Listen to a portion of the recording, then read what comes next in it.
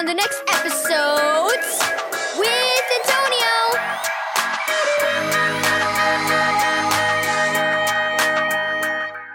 Thank you, Keys for Kids Ministries, for this daily devotional. Imagine that. Read Matthew 25, verse 14 through 29. Archer wiped his hands on his shorts. Ladies and gentlemen, the bases are loaded. He gripped his bat tightly, pretending he was in the middle of a ball game. It's up to Archer to bring in the runners to win the game. He took a practice swing. Archer! His mother's voice interrupted his thoughts. Time to read a little. Archer groaned. It was summer, but Archer's teacher had suggested he read a little each day. He has an amazing imagination, she had said, but he prefers to imagine stories and doesn't seem to want to read them. He needs to improve his reading skills. Archer went inside and sat down with a book, but he didn't read. He watched a fly climb up a wall. The climber struggled up the mountainside, he thought, watching the fly. Hey, Mom, Archer called after a minute. I should really go clean my room.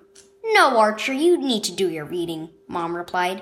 I'm a hostage here, Archer muttered, as he turned back to the book. His imagination took over again. Forced to sit still for hours, the brave hostage stared into the stony darkness. Archer sighed and read 2 lines.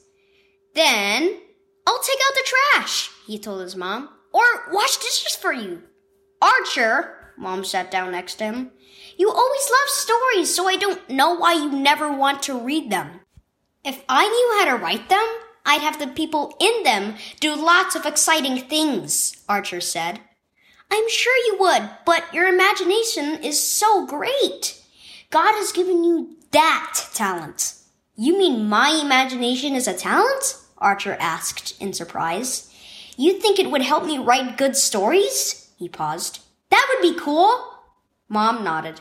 God has given each of us gifts. We can use them to point others to His goodness and the love and forgiveness He shows us through Jesus. Writing stories is one way you could share the imagination God's given you with others, but you need to develop your gift in order to do that. And the more you read, the more you'll learn how to write your own stories. Archer grinned at his mother. Okay, I'll try reading this again. Develop your talents. Key verse. Do not neglect the gift that is in you. 1 Timothy 4, verse 14. What are you good at? Everyone has things they love to do or have a natural gift for. Your talent could be writing, helping other people, singing, teaching, or many other things. God gave you those gifts so you could use them to point others to Him. Think about what your talents might be. It might help to ask a parent or other adult what they think. And then develop your gifts and use them for God's glory.